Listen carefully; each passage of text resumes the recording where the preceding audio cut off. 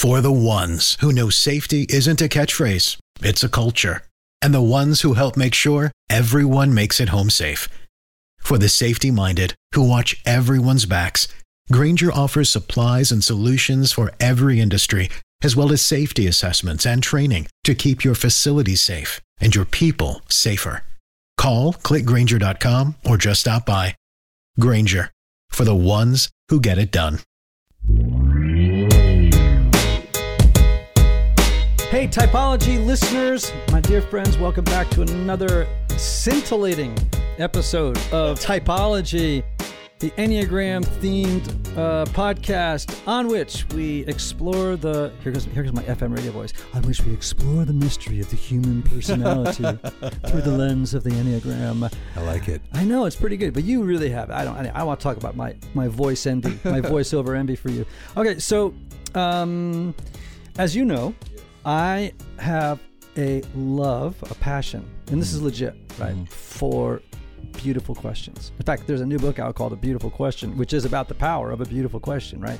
And for years, actually it's sitting over there, that red notebook over there, as you know, I log great questions. So I wrote down a question this week that I want to ask you and see. It's a little tricky because it actually is one of those that we may have to edit out the pause because it takes a second to answer it. But here it is. You ready? Mm-hmm. What did you learn this past week that you will still care about in 5 years from now?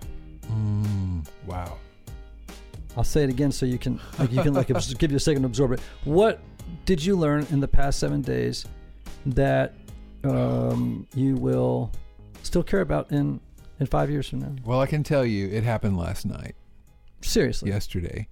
I was reading about fours and the reality of I feel even deeper than I thought I felt. It is one of the reasons why sometimes I watch TV or I'll get on Netflix because I just need a break from how intensely I feel things. Yeah, and you and I have these conversations as fours. We are not our feelings. We are the ones who are experiencing these feelings. I've known this, and it's taken a lot of growth to learn how to cherish and even celebrate the way that I'm made. But last night, the rabbit hole just got even deeper. Wow. All right, so I'm going to throw another question at you. Yeah. Name me a person who in the first 10 seconds that you met them, you knew you were in the presence of a person who was plugged in spiritually, emotionally at a level that's rare to find or to encounter. You just, oh my gosh, the woman could have said 5 words and I'd have known right then and there, I'm in the presence of a giant. Well, besides me. Okay, so leave me aside because I'm humble. I don't want to hear it. Well, that's not totally fair because springing this on me and the way you qualified it with upon first meeting this person. But I do have someone that popped into my head, and that is Daniel Lanois. The producer, U2's producer, yes. Among many other Yes. artists. Oh, yeah, that's deep. Yeah, I met him in Nashville. We had a couple conversations. It was a really deep spiritual experience for me, and his essence, there was this sense of love and fatherliness that was just emitting from him. And there was just a sense of knowing, this is why he's had such a profound impact as a guide and producer to musicians and artists.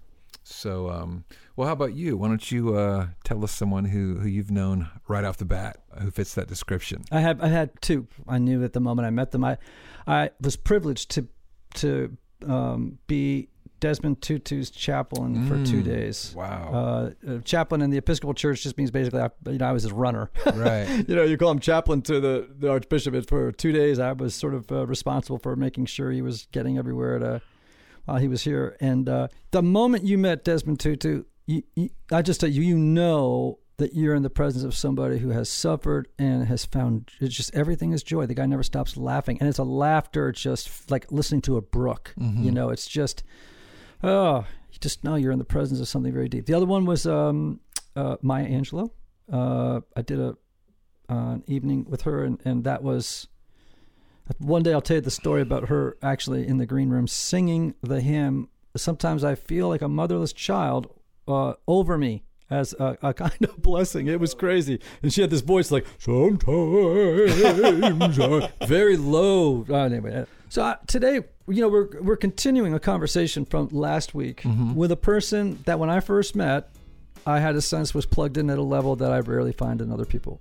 And it's Paul Young, the author of The Shack, right? We talked with him last week, the book Eve, Crossroads, and now his latest book, which is lies. Basically, we tell ourselves about God, And but here's the thing about Paul. If you listened last week, you already know what I'm about to say.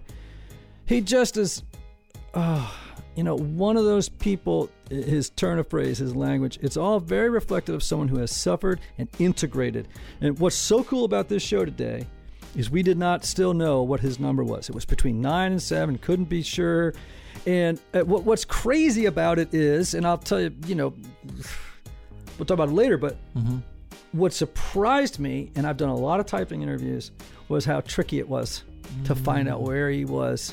And anyway, I don't want to talk anymore. I want to get right to this beautiful guy who's plugged in. I put him in the pantheon of people who I have met and instantly knew that he was a deep cat. And this was years ago. I met him years ago. And the first time I ever met him, we sat on a bench looking out over Long Island Sound, and we sat there for 6 hours. Oh, that's beautiful. Gorgeous. Y'all are going to pick up on the fact that you're going to know I'm right in about 5 seconds in our conversation right now with Paul Young.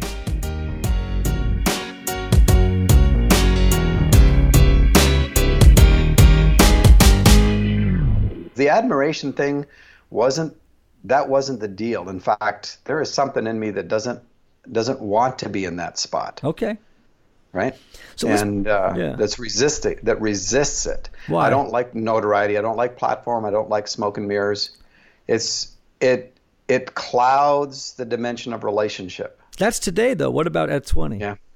At 20, I'd have said that every compliment was a new potential to fail. Right? Pressure. And so there was part of that it was the hand up and the hand beckoning, the hand resisting and the hand beckoning, right?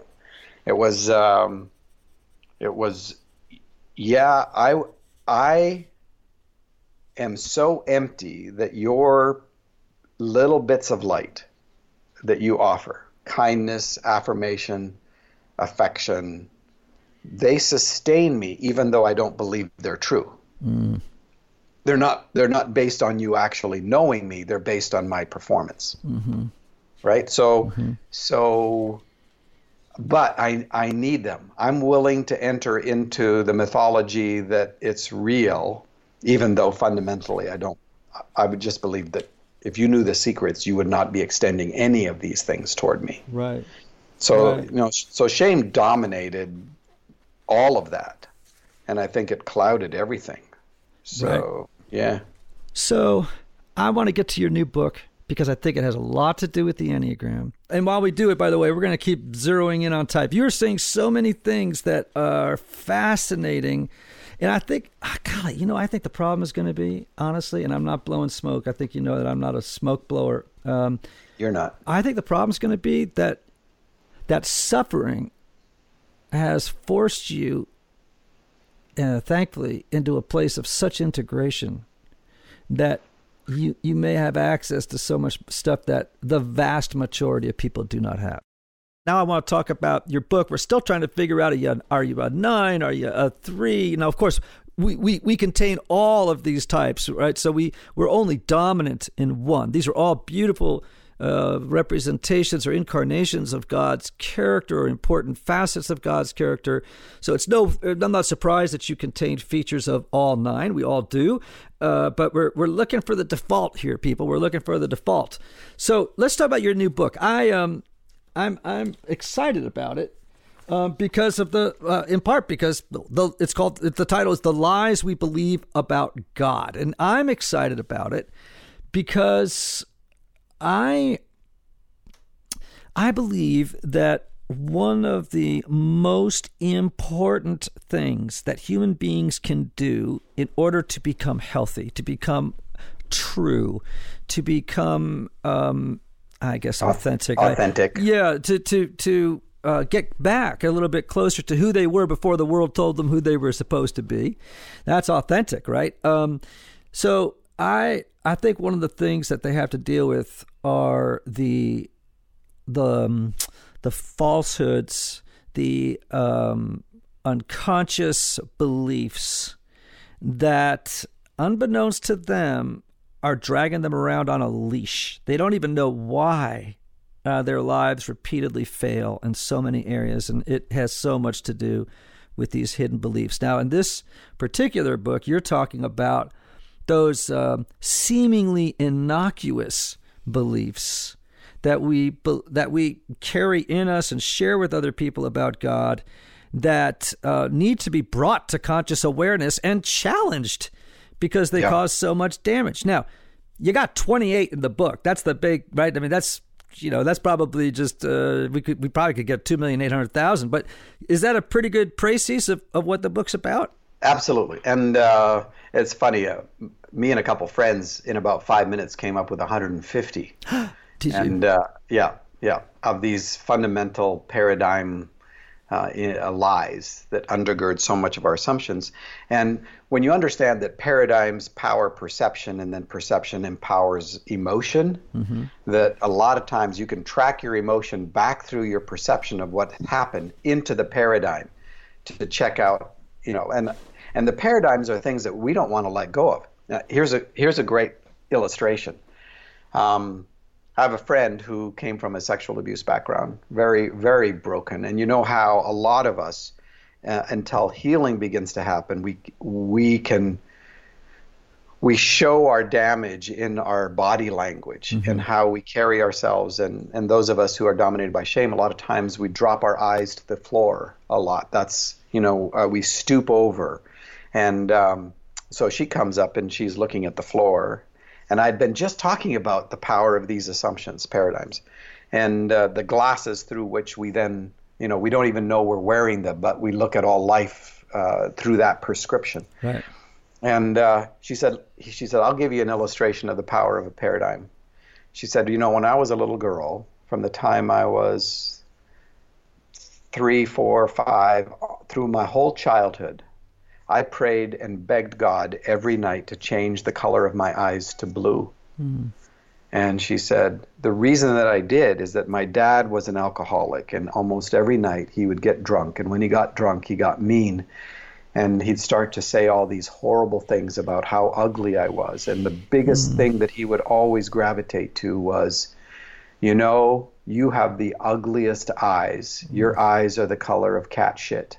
Oh. And so she said, so I begged God, please, would you change the color of my eyes to blue? Because if God would just change the color of her eyes to blue, maybe her daddy would love her, Yeah.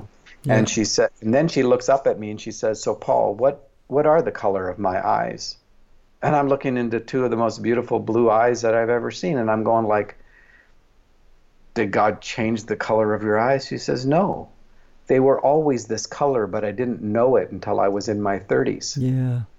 Right? Yeah. That's the power of these paradigms. That's the lens through which we see that we've been told, and we have to have those lies exposed for us to begin to gravitate or move toward freedom. And some of them are terrifying to let go of because they gave us, even in the damage, a sense of certainty. This is why we love our prisons. Right? Yes. I can't remember who the author is who talks about these are our beautiful lies. Though chains be of gold, they are chains all the same. That's right. And no prison is more secure than the one you don't know you're in. Thank you, Shakespeare, right? So these are these lies or stories, these narrative, these fictions that operate underneath the conscious awareness, and until we can actually know that they're operating, they're just in there doing whatever they want. They're autonomous, right? Causing all kinds of problems. So the ones we have about God, though, which is the ones you're really zeroing in on in this book versus the ones that we may have about ourselves, although there's some overlap. Just give me 3 give me 3, for example, out of the 28 that you think are particularly pernicious, that people really have to deal with because they're so damaging. Yeah. God does not submit. I think that's hugely damaging. Right. That God loves you but doesn't like you. That the truth of your being is that you're a piece of crap. That's the deepest truth of who you are. That this is a God who is limited by death. That death defines everything. I think that's a huge one, especially in my community of faith, my people, and that not everyone is a child of God. There's one. So you start going down, and what happens inside the book is and it's done inside story, right? So as you begin to see how they're layered, all of a sudden you see that they're all woven together, and you start pulling on one of them, and all of a sudden it's affected by the other things. God is not religious. That's a huge one. We just assume that God is religious. Well, God's never been religious, and the implications of that are pretty profound. Yeah. Which one has been the worst of those lies for you? God is not good. Oh, that's just the worst. Tell me. So, because of what you experienced as a child, or partly that, and partly we had a theology in which God the Father was willing to beat the hell out of his Son in order to be right with other people. So there was a sense that there was a darkness behind the person of Jesus. That is, that Jesus came to save me from God the Father, that darkness, because that God is not fundamentally good.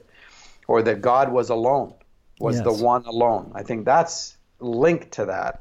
And if God has ever been alone, that God does not by nature love. Therefore, love and relationship are something that is a spin-off of the creation and not of the character and nature of God.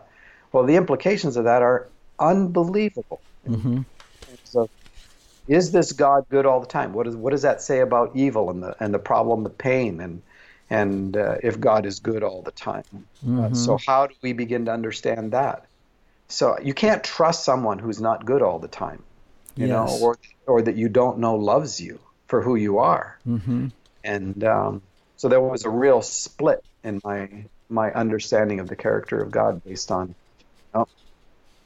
God is not good. Yeah, he's good, but the caveat was, God is not a human being, therefore he can be good in a very, dysfunctional way, and somehow he gets a pass. Yeah. I think for me personally, the belief that I had, it was kind of such a mixed message, but having grown up in a family with so much pain and we spoke about this one night in Montana, just that suffering place. I think what I felt is that God just loved everybody else except me, and that I had that he had and I don't even use the word abandoned. I use the word forsaken. I felt that living in an alcoholic home and suffering in a way that I didn't see my peers suffer in their homes, and of course, and behind closed doors where nobody knew, that God had forsaken me, and that whenever I spoke to him, he received it as though I were a great pest, a gnat, a fruit fly, that he would just want to wave away. And I still have to catch myself because these beliefs, these messages, they get they're deep in the neural pathways, right? They are, but the part of the beauty is that today, what takes me 6 hours to deal with when I get triggered used to take me 6 months, and I can see that, right? So that and I'm much better at laughing at myself, not taking myself so damn serious, Yeah, takes a long time to get there, though, doesn't it? Oh, and it's not an easy road, and it's arduous work, but you're worth the work. What's your number one trigger? And what does it activate? Great question. Betrayal, probably. I think it probably has the potential to trigger me. Also, I've got a deeper one, and that is somebody who has the persona of power. How would I put this? And I'm not even sure it's true anymore. But it used to be that somebody that had the educational accoutrements and everything else that would make a statement about my worth or value or significance, that would be a trigger. So are you saying that somebody who you would compare yourself to, and then you would feel like you came up short? Or that had the positions of power. I see. Associated with culture and stuff. But I don't think that's true anymore, because I've been in that situation recently.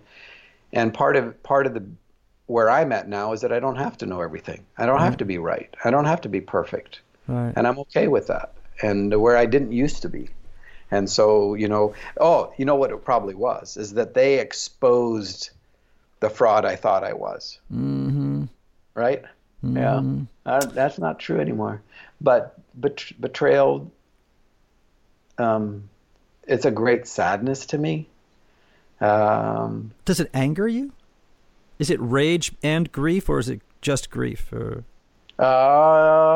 Both. I don't get angry to any kind of the degree that I used to, except at just flat out injustice. I'm finding myself much more viscerally furious at things that are wrong, and it seems that comes from the healing itself. But the thing that I don't do with it that I used to is that I don't take it now as a burden to bear. Mm-hmm. I don't own it as something that I need to fix. Mm-hmm. And I'll tell you what triggers me is when I have not been authentic with those that I love. Mm-hmm. And that's where I have to really go and say, all right, I've got to extend to myself some grace here. I think that's one of the big ones, mm-hmm. as I think about it, because that breaks my heart in a way that mm-hmm. not much else does. Mm-hmm. To hurt someone that I love. Yeah, I hear you. I've realized this year that for me, for what it's worth, a major trigger, a huge trigger, is bullies. Mm. If I'm around a bully, I'm with you there. I'm with you there. It brings up a level of rage. And I could take my dog to the dog park. I got this cute little 7-month-old golden doodle who to me is just, you can't be an atheist when you're around this dog because he is just fantastic. He's just so wonderful. And if there's a bully dog in the dog park, I get pissed. And I think part of it, I'll tell you what I think it is. It's two things. One is I'm just going to be honest. We have a president who reminds me of my father. And there's an atmosphere of bullying in the culture that absolutely enrages me whenever I see it. And of course, it's hard to get away from, right? And I hear the right bullying the left and the left bullying the right. And I just absolutely, because I was bullied badly in school. I mean, to the point where today they would be a serious intervention.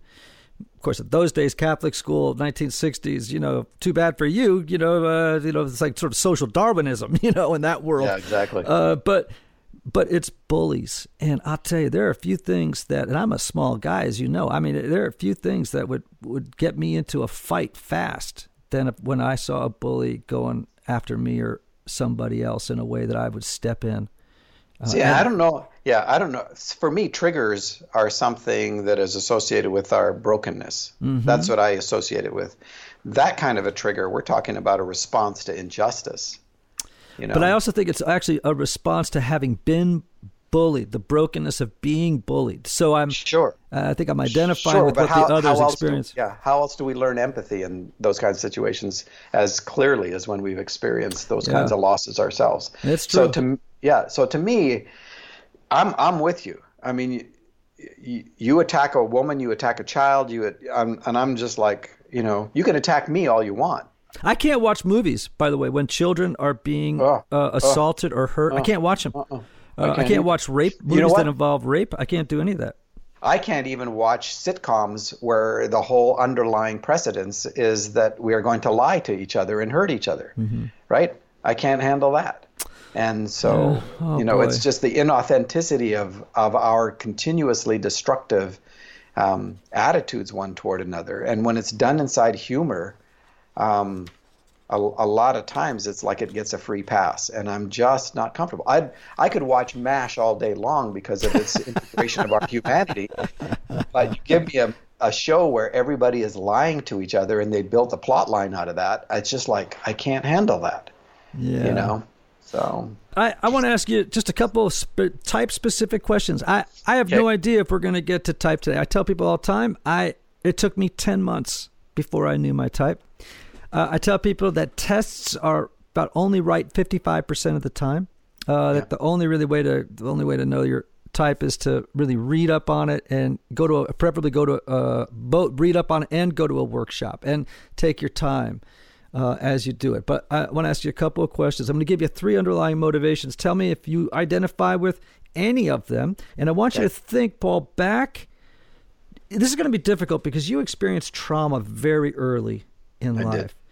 And trauma has a way of arresting development in different ways. And so remembering, but as best you can, remember to who you were, let's say at 18, 20 years old, even though I know that by then there was already a lot of trauma at play. But let's just do that. Okay. All right.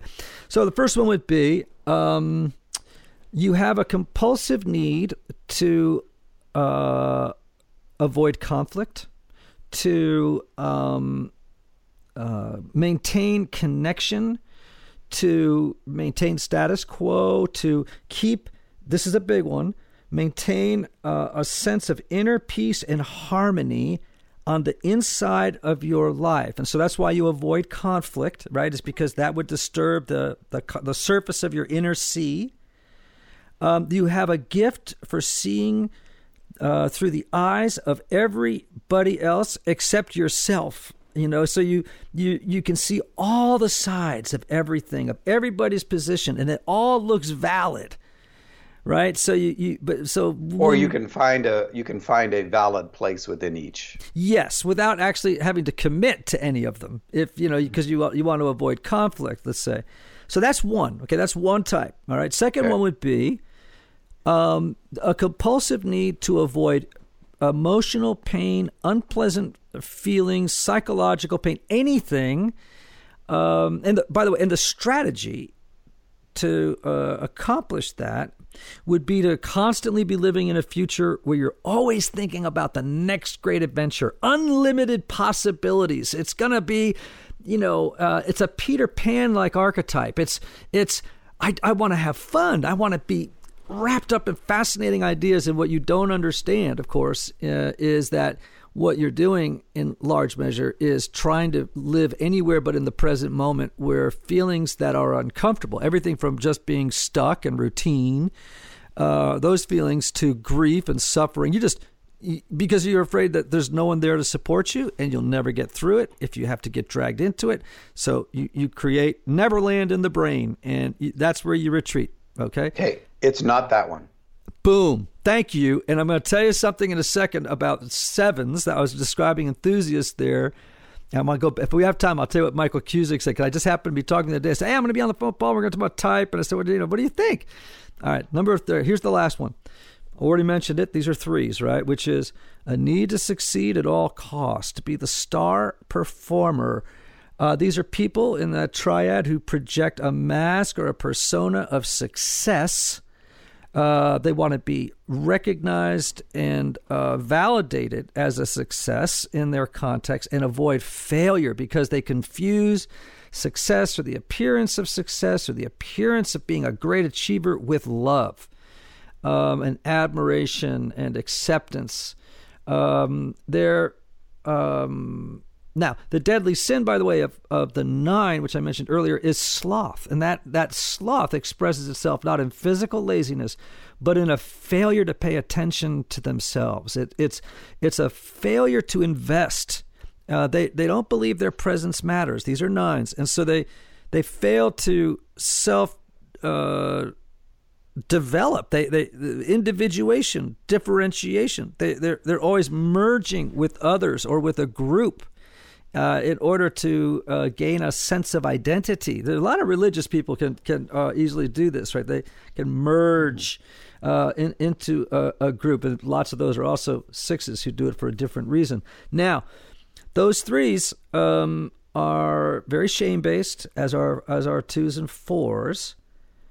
And of those three, the threes is deceit, because they actually begin to believe that they are the persona that they are representing to the world. The deadly sin of sevens, which we've already determined is gluttony, right? They just can't simply get enough exciting, happy, fascinating new ideas, adventures into 1 minute. Yeah. Of those, do any of those three sound like you at age 20? Ooh, at age 20. At age 20. Or at any time in your life. Do any of those sound like a position that you know? The first more than the other three. Okay, so the 9. Yep, it sounds more. How did you do with conflict? How do you deal with conflict now? Were you an avoider? Or were you frightened of it? Were you? I still don't like it.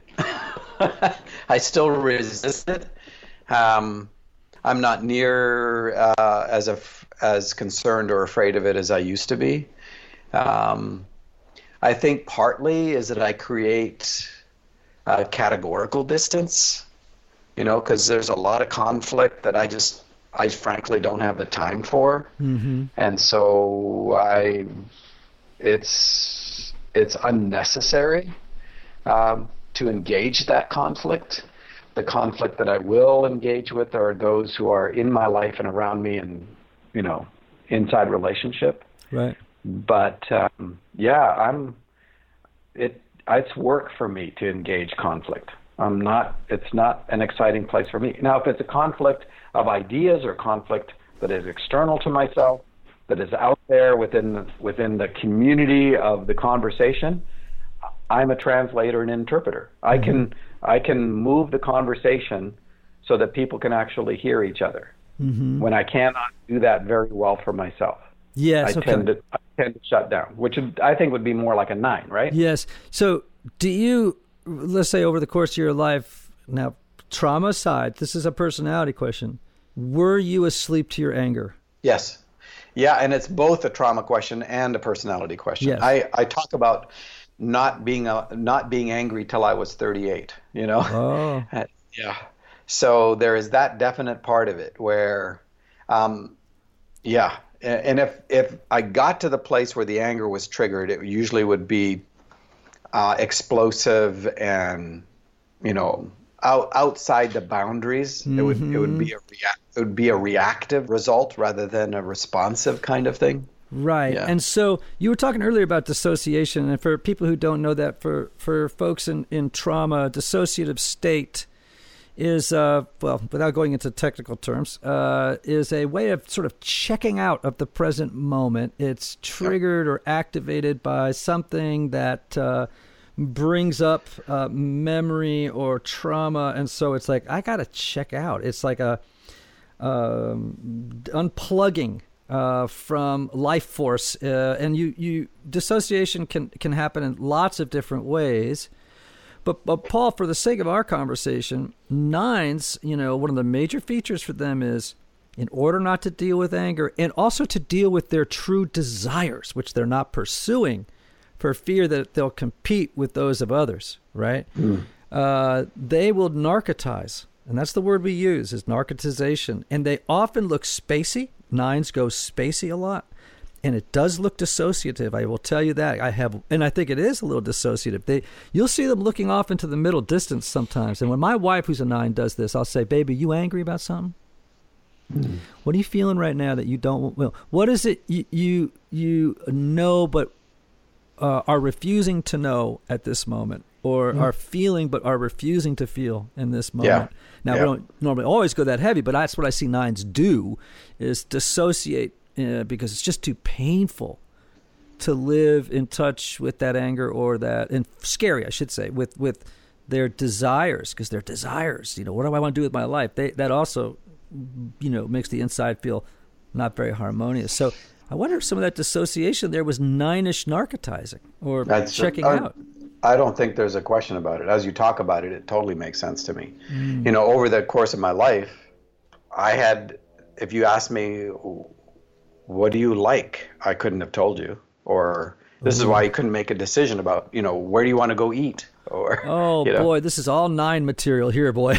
This is all 9 material. And of course, 9s have identity issue too, different than 2s, 3s, and 4s, but in part because they're always merging. And so they're in fact, almost vicariously working through the identity of another or of a group or of a, they're kind of, kind of like watery. I mean, the thing I find 9s, when I'm teaching the Enneagram, 9s are the most difficult number to teach. Because when they're in the average to unhealthy space, they're so not individuated. Yeah. That, as a friend of mine says, when we're really unhealthy, we're more of an atmosphere than a solid substance. Our essence is atmospheric. You can feel the peace, but we're not actually a presence in the room because we don't want to assert ourselves into the space. That sounds about right. Wow. Yeah. And you know what identify with that. I was thinking about our trip to Montana, and I was laughing this morning on the way here to the studio because I was remembering that my bed. So our beds were next to each other. There were 3 beds in the room. And it looked like I was having a yard sale around my bed, right? There are clothes everywhere and everywhere. There's junk everywhere, books, right? And you were so tidy. Your area was so tidy. And I thought, organized. There's that one. There's that one wing, man. And it just, I kept looking over there going, he must hate rooming with me. But here's the 9. I don't hate rooming with you. You have your own life. You can do whatever you like. I understand that, right? You're a good man. That's the 9 part. Yeah, well, if you had been a pure one who was in the average, not very self-aware state, you'd have killed me by the end of that week. You don't want to room with Richard, right? No. No, I really don't. I will tell you, I love him. But I would be terrified of but the good news is he might pick up for me. That's the good news. He might, in service to Jesus, he may clean up my area. One last question. I'm going to let you go. Yeah. These are sort of 9-ish related questions because we do try to get people to think about things that they might do to work toward their more authentic self within type. But I think I'm going to ask questions true for all types, but 9s pay particular attention. So, Paul, how can you get in touch, this is what 9s need to do in part, with that life force, your anger, and in a way that's healthy and life-giving and transformational? So one of the ways that I do it is when I speak or when I write and when I create. So that definitely gives me an avenue to express the fury that I feel, because I don't want that fury to be damaging to the truth of human beings. I want it to be exposing to the corruption and the perpetration of our injustice that we do one to another and to ourselves. And so I feel more fury in my life now than I've ever felt, right? But I said it before, I'm not burdened by it. It is, to me, evidence of the health that has happened in my own heart. And I'm still learning to navigate some of that in specific situations. But that's just part of the learning curve of not having done it for so many years. And now saying, okay, so what is helpful in a given situation? So I think, it's been the creativity part that has been helpful to that. And also, I've learned to grieve well. Oh, okay. And I think that's been really key. It's just like dealing with regret. I think, regret was such a huge presence in my life because of what I had perpetrated. That to learn how to live with regret as an expression of grief rather than shame has been a huge help for me. So, but that ties into the anger too, because, regret and shame can be self-anger and self-destructive. But I grieve well. I get sad. Even, I didn't cry for years and years and years. And you can touch me and I start leaking, Yeah. And to me, that's evidence of wholeness that's happened in my life. But the fury is there, but it's now aimed within the context of things that are true, not within the context of trying to be self-protective and self-preservation, because there's lots to be angry about. And I think it's the right response to things that are wrong. So as we have people who I think, and interestingly, by the way, I think most of our listeners are nines and ones. And I could have a long conversation about my sort of theories about that. But that said, one of the problems with the Enneagram is that if you start to plug into it as a religion, which unfortunately some people do, it emphasizes difference so much, which is why I always close my workshops with Eucharist, because I want people to remember, look, yes, we are different, but we are one. So we don't want to overemphasize difference. So regardless, so we have all these types listening right now, in as succinct a way as you can. They're all needing each their different messages of healing. But what's the one message of healing? The overarching big message of healing that regardless of type, every human being needs to know and hear. That you were a very good creation before anything got broken. That there is a truth of your being that is beyond the damage, beyond the experience, that is wrapped up into your uniqueness, that your uniqueness is now a presentation to the cosmos, that the cosmos absolutely requires, is essential to it. And it's founded in the truth of who you are. And once you know the truth of your being, the way of your being will match it. It will just express itself uniquely through how you're wired and crafted and all that. And so that's it. Wholeness is when the way of your being matches the truth of your being. Wow. Yeah. I love that. As you know, Thomas Merton is like one of my great heroes, and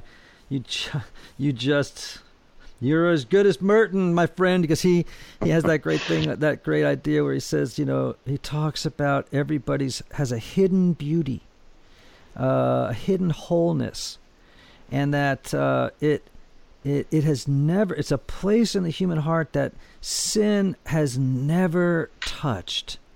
It never could reach.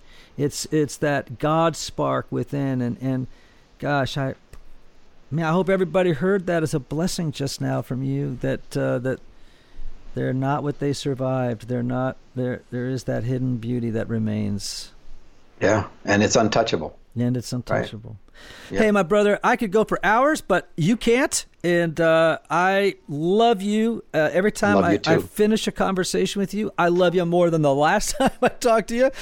That's true for me, too. Probably Thanks, best that we don't see each other every single day. This could go places. And I wish you every good thing. And I hope we get to go fishing again. I hope so, too. I look forward to that. It's kind of inevitable. It is, I hope. Peace and grace to you, my friend, and best to your family. Yeah, blessings to you, and love in the key of 3. Anthony, all right, tell me something right now. Sometimes people promise and underdeliver, but I promised at the front end of the show that was going to be great. Did I overpromise? Ian, that was a home run, man. I think people are going to listen to this 2-part series for a long time to come, and Paul Young is gold. Some people talk, and there's just gravity. Yes. I hear lots of people talk. They have pretty words, great sentences, great presentation, but they ring, and it doesn't, whatever's in you that knows and understands someone when they're deep doesn't ring sympathetically. Right. But when Paul opens his mouth, I mean, I don't know. He's got some deep stuff to say. Yeah. And it's meaningful. Now, here's the thing about figuring out his type, and I think this is what happened. This is why it was sort of hard. I think Paul has suffered and worked through so many things in his life, has reached a point in his life. I think he may be one of the most integrated 9s I've ever known. And also, because of that, he has a mystical quality. Like all 9s, that when they're healthy, they are so awake. There's a mystical quality to them. And I think it becomes tougher to figure out their type because they're so tuned and plugged in across all these types, but they're awake. I have to say, I thought he was one of us for a Four? minute. Yeah, I know. Well, I mean, I bet you everyone else thought they was one of them too because he's got it, man. Right. I mean, he's really an extraordinary person. Right? Agreed. Yes. I love the Enneagram. It's so much fun. It is. Right? And I'm so grateful you're doing this work, Ian. Well, thank you, man. I'm glad you're doing it So with me. meaningful. Yeah. Well, today was one of those episodes I actually didn't want to end because I was having such a good time. Yes, as producer, normally it's my job to try and cut you off and say, I know. Ian, 5 minutes, 30 seconds, wrap it up. But today I was lost in the show, completely lost track of time. Yes, I know, because on several occasions you have actually held up a phone with a message on it to me Wrap that it says, up. "You are performing an opera. Stop now." Oh, dear. Hey, everybody. Listen, we're so delighted you're part of our family. Do us a favor. Go visit our website, typologypodcast.com. Leave us any questions or comments that you want. Tell your friends, please, about our show. Tell them, do us a favor. Go over to iTunes. Go over wherever you download your fine programs and leave a review for us. Helps people find us. Share it. Share it, baby. Share it. Share it with your friends. Yeah.